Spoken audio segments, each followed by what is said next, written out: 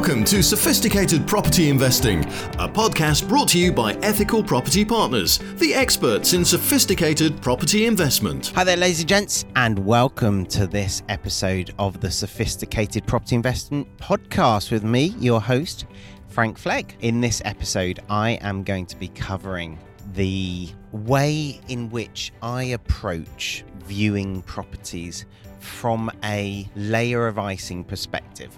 Now, you might think, hang on, Frank, you just said a bunch of words. What does that actually mean? When I teach property investing, I talk about the cake, which is the deal on the face of it in its simplest form. So, for example, that might be buying a 2-up, 2-down terrace property, let's say end terrace property, and letting it as a single AST. So letting it to a family on a regular tenancy agreement. So that would be a cake. And if you can buy that at a good enough price where it gives you a big enough return on your investment, then you're laughing. That's a deal in and of itself. Layers of icing are anything you can do with the deal to make it better. So that might be putting in, let's say, a 10 grand refurb and maybe a 20 grand deposit, and then refinancing in 9 months' time to get all your money back out. That might be the cake. But an even better deal might be where you, and this might be a layer of icing, where you get a finance investor to put the money in to buy it, a finance investor to do the refurb, so it's none of your own money, and you refinance it, paying off the finance investor and the purchase price and the refurb in 9 months' time. That would be a layer of icing, because now you've not had to put any of your own money into it. And the way I measure a deal is to consider whether I can do the same deal again tomorrow, and the day after, and the day after, and the day after that. So if I can do an infinite number of these deals, then it's a really good deal, because it's clearly not using any of my own money. I'm structured them in a really efficient manner. So that would be a layer of icing. Another layer of icing might be going up into the loft. So planning permission to go up a story, or indeed down a story. So going down into the basement and creating an additional story. That might be a layer of icing on the deal, a layer of icing on the cake. Also, you might go sideways or backwards, and I'll talk about that. You could extend to the rear, you could extend sideways. That might be a layer of icing. Another layer of icing might be vendor finance, where you buy the property, but the vendor becomes the lender on that. Another layer of icing might be, rather than doing a single AST, you lease the property to a charity, or you run service accommodation on the property. So there are lots and lots of variables on a deal. In fact, I have written them all down, and there are 62 different strategies that we use on any given deal, that are available for us to use on any given deal. And I've also worked out, and some of those are marketing strategies, some of those are monetization strategies, some of those are finance strategies, etc., etc. But I've worked out that the number of possible combinations of those are 25,000, just over 25,000 different combinations of doing a deal. And in this episode, I'm going to help you to understand my process so that you can emulate that if you so wish, for walking into a property and coming up with A, the deal, the cake, and B, the layers of icing on that cake. Because it really is an art form. I'm a scientist, but it really is an art form. There's no science. You can't put it into an algorithm. There's no spreadsheet that will do this for you. And I think that's sometimes the mistake people make. So people sometimes come at this from a very data-driven perspective, and a book recommendation for you is Surrounded by Idiots. And in that book, they talk about disc profiling lots, which I'm a massive fan of. I use disc profiling massively. I talked about it a lot on this podcast. In that parlance, it is a blue perspective. So a spreadsheet, data-driven perspective that most property investors take. So most property investors will sit down and go, right, what's the rent? What's the loan to value? What's the mortgage? mortgage interest rate, what's the length of the deal, etc., etc. But here's the trouble. If all you're doing is critiquing the cake, you're only going to have bog standard deals. You're never going to have a deal that hits it out of the ballpark. And I've given examples on this podcast before, but one springs to mind now, and that is a deal where I didn't put a penny of my own money into it. I used planning gain as a strategy. I negotiated a plot of land to the side of the, actually opposite the property, unjoined actually to the property. I negotiated a plot of land that the vendors owned. And here's the thing, the agents that had this property on the market didn't even know that plot of land was owned by the vendor. It wasn't included in the sale. I negotiated that for £1,000 extra, and after getting planning permission on it, sold it for £99,000. So that's a £98,000 uplift. Yes, there were some architect's fees, etc. I probably cleared £95,000 profit on a deal that I didn't actually put any of my own money into. That is what a data-driven scientific approach, and I'm all for that, by the way. I'm not knocking the value and importance of crunching your numbers. I spend a lot of time on spreadsheets. But if that's all you do, if you ignore the approach that I'm going to talk about in this podcast, you are going to miss out big time. You're going to miss out on the home runs. You're going to miss out on the amazing deals that present themselves, but that most people miss. The very best deals that I've done have often been on the open market, which beggars belief, doesn't it? That anyone from anywhere in the world with an internet connection could have done the deals I've done. But I'm the person that spotted them. I'm the person with my approach have negotiated, done the deal and profited from. So having had that little preamble, let me talk you through my approach. I did this last week, by the way. I viewed 7 properties. A business partner, in fact, my longest standing business partner and I have decided to go our separate ways. We've been business partners for about 16 years, something like that. So pretty long-term joint venture. And we've decided, you know what, we sit down once every 6 months or so and have a chat about the portfolio. Every few years we swap over who manages it. So I managed it for about 7 years, and then my business partners managed it for a few years, and we've said, you know what, we're not going to buy anything else together. Let's just divvy it up. There's not loads of properties left. There used to be about 16, and we've gradually sold them off, and there's 7 left. Let's divvy up our joint venture. So he has valued them all, and then on Thursday last week I went and valued them all myself, but at the same time was viewing them as if I was buying them. So let me talk you through my approach. And if you are viewing multiple properties, then there's a bit of a system to this, but I'm just going to talk as if it's a single property. I'll talk about my system for multiple properties another time. When you're approaching a property, you need to be thinking to yourself, in the final 400 yards, what is the psychological impression that others are going to get coming here? And I just give it a score out of 10. So what part of town is this? As you drive towards it, how do you feel? Bearing in mind there are multiple ways of driving to most properties. So score out of 10 for that. And that dictates some of the monetization strategies that you can use. And it's an interesting one. You might think, oh, if it's got a rubbish approach or a rubbish curb appeal, then you can't do service accommodation. But actually, service accommodation can sometimes be a really good solution for a property in a poor area, and I've used that successfully previously. So you need to give it a score out of 10 for the approach. You need to give it a score out of 10 for the curb appeal, as well as the condition of the property. I always look at the condition of the property exterior, because outside is where the major costs are going to occur. Most people think it's inside, but it's not. You've got roof and structure that you're looking at when you're outside a property. So what condition is the roof in? How long before you're going to have to spend significant money on the roof? And B, are all of the walls straight and are all of the walls level? Really, really important. Any sign of movement is going to pose you a problem. By the way, movement can be a really good thing so long as the vendor's aware of it and so long as you know how to fix it or mitigate it. So we are always interested in properties with problems, but what you mustn't do is buy a property thinking there's no problem and then have it bite you in the buttocks later on. So that's really, really important. So now you go into the property. But when you're in the property, you have to bear in mind that the outside of the property has a bearing on the layers of icing you can put on a cake. And what I mean by that is when you're stood outside and you're looking at how straight the walls are there any bowing? Is there any bowing?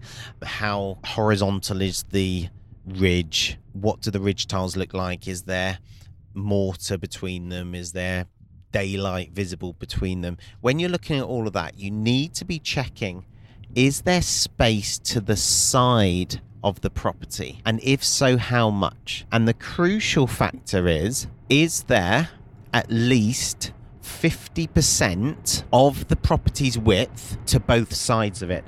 Now, you might think, why 50%? Well, this comes down to permitted development. Under permitted development, you can extend a property 50% of its original width to either side without planning permission. And I like doing permitted development because it takes away uncertainty. So it's a layer of icing I can rely on without having to ask permission. So is there space to the side? Is there space to both sides? If it's detached, there might be space to both sides. If it's attached, if it's an end terrace or a semi-detached, is there space to the one side? The second thing to look at when you're outside of the property, now this is easier said than done sometimes, is what about the rear of the property? Now you can extend backwards by up to 4 meters, single story, under permitted development. So again, I love that. I love being able to extend backwards. Now on a bungalow, that is an extension. It's a full height extension. But obviously on a house, it means you can extend the kitchen. It means perhaps you can extend on from the downstairs bathroom and make it a lovely kitchen diner and put the bathroom upstairs, etc., etc.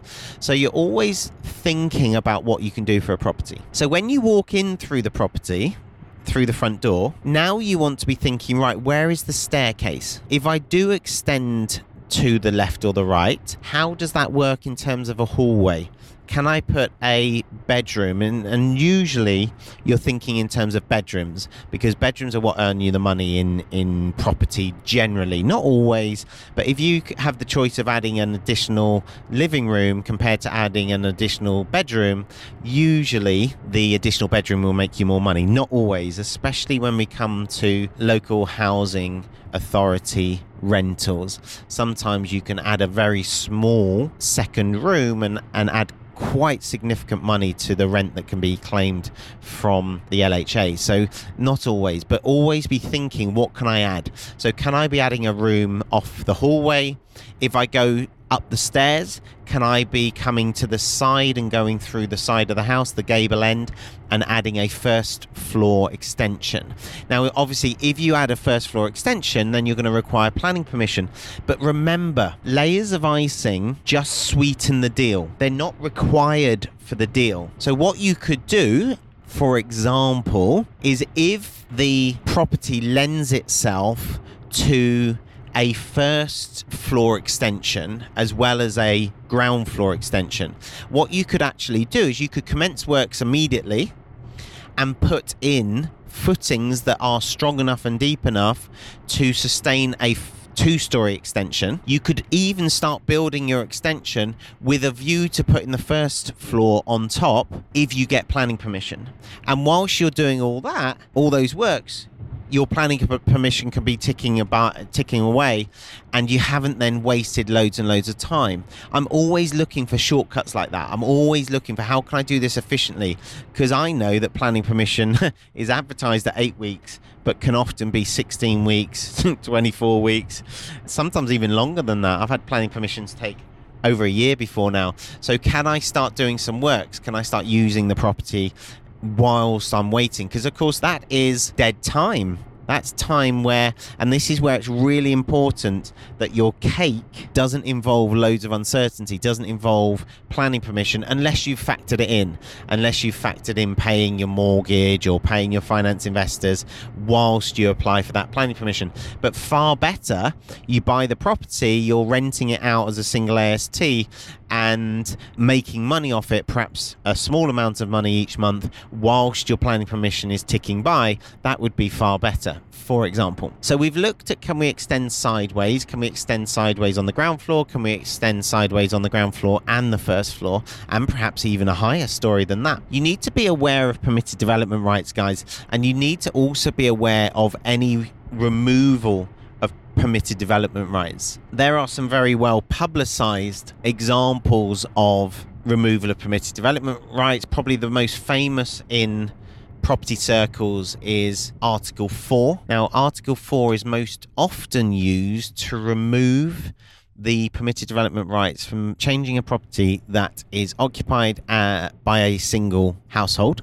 So, husband and wife, or boyfriend, girlfriend, and 2 kids, etc., to one that is occupied by multiple households. So, for example, 4 students sharing.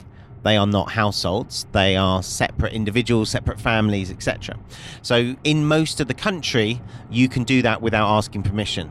So you can take a 4-bedroom house with 2 reception rooms and rent it to 5 students or 5 working professionals or 5 asylum seekers, for example.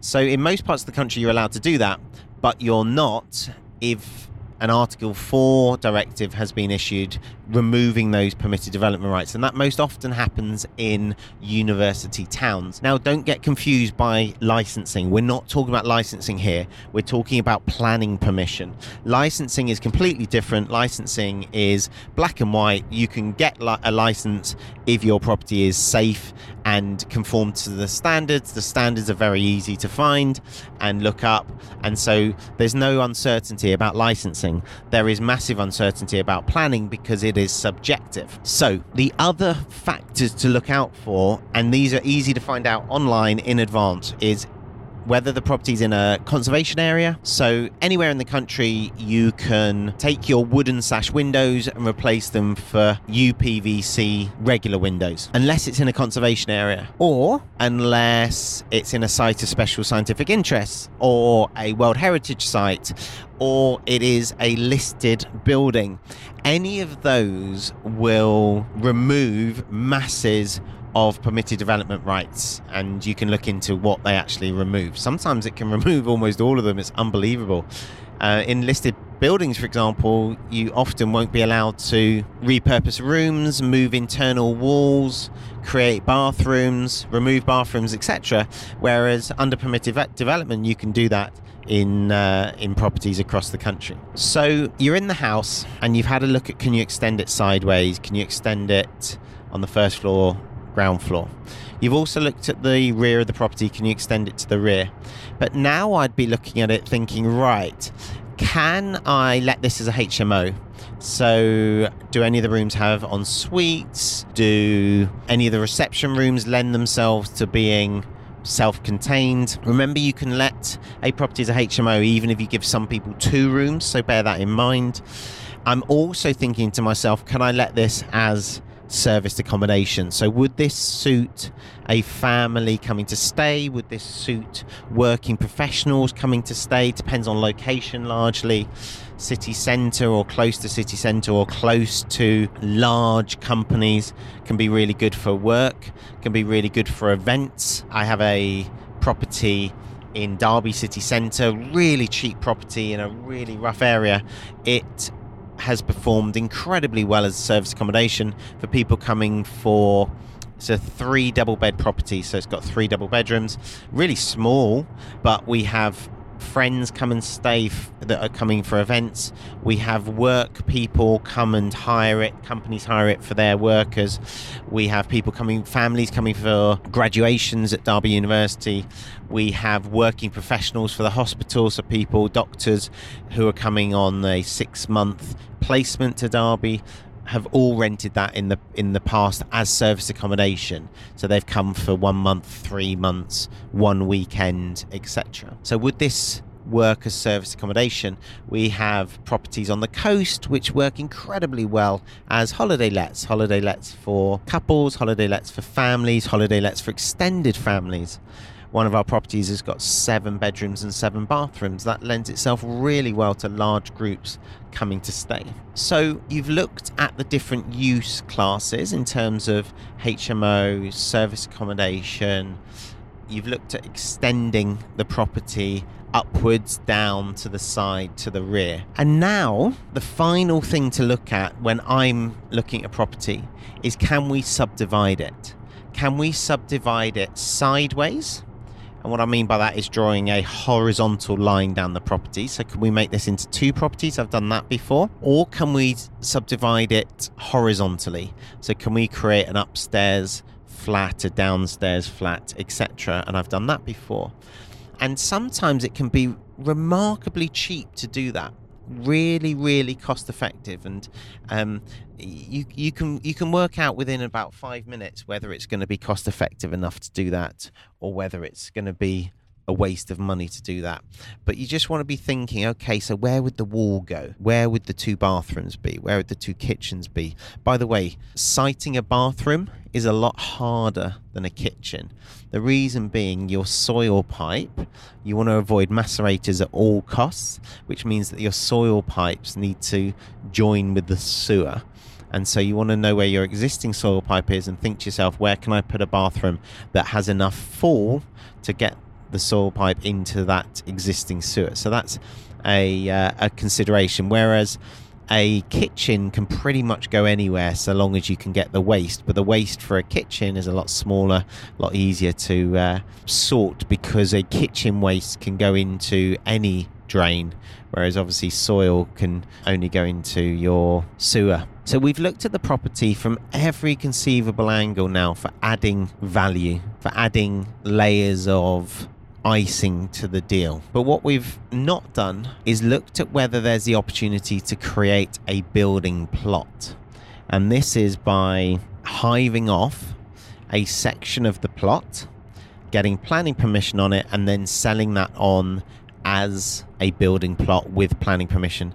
And this strategy is termed planning gain, and you can often get the plot of land with planning permission for basically free, £1, £1,000. So it's pure profit. And if you do it in a sensible way, you can actually do it without reducing the value of the property that you're buying.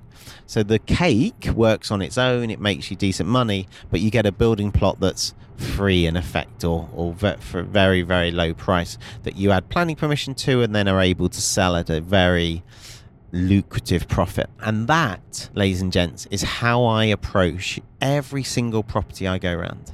I've not talked about commercial. If you would like me to do the same description of how we review a commercial property, then I will happily do that. We've done this same process on commercial properties. But from a residential property perspective, that is an insight into the creativity that you can employ, and that is required when taking on a new deal, when taking on a new project. And there's nothing scientific about it. There's nothing that can go on a spreadsheet. I do actually have a form that asks all of these questions, but it still requires you to sit there looking at it going, right, does that work? Does that work? Would that work on this deal? And you can go around your own portfolio. If you've got a portfolio of your own, go around it and look at them and think to yourself, cool, could I do this with it? Could I do that with it? Oh, there's an opportunity to do that. Oh, I can build this on the side. I can convert this into this property, etc. Lots and lots of opportunities there, guys. I hope you've got value from this. I hope that this has helped you to approach your transactions with a more creative mindset. And I hope it helps you to make tons and tons of money. Guys, until next time. Happy investing. Sophisticated Property Investing, a podcast brought to you by Ethical Property Partners, the experts in sophisticated property investment.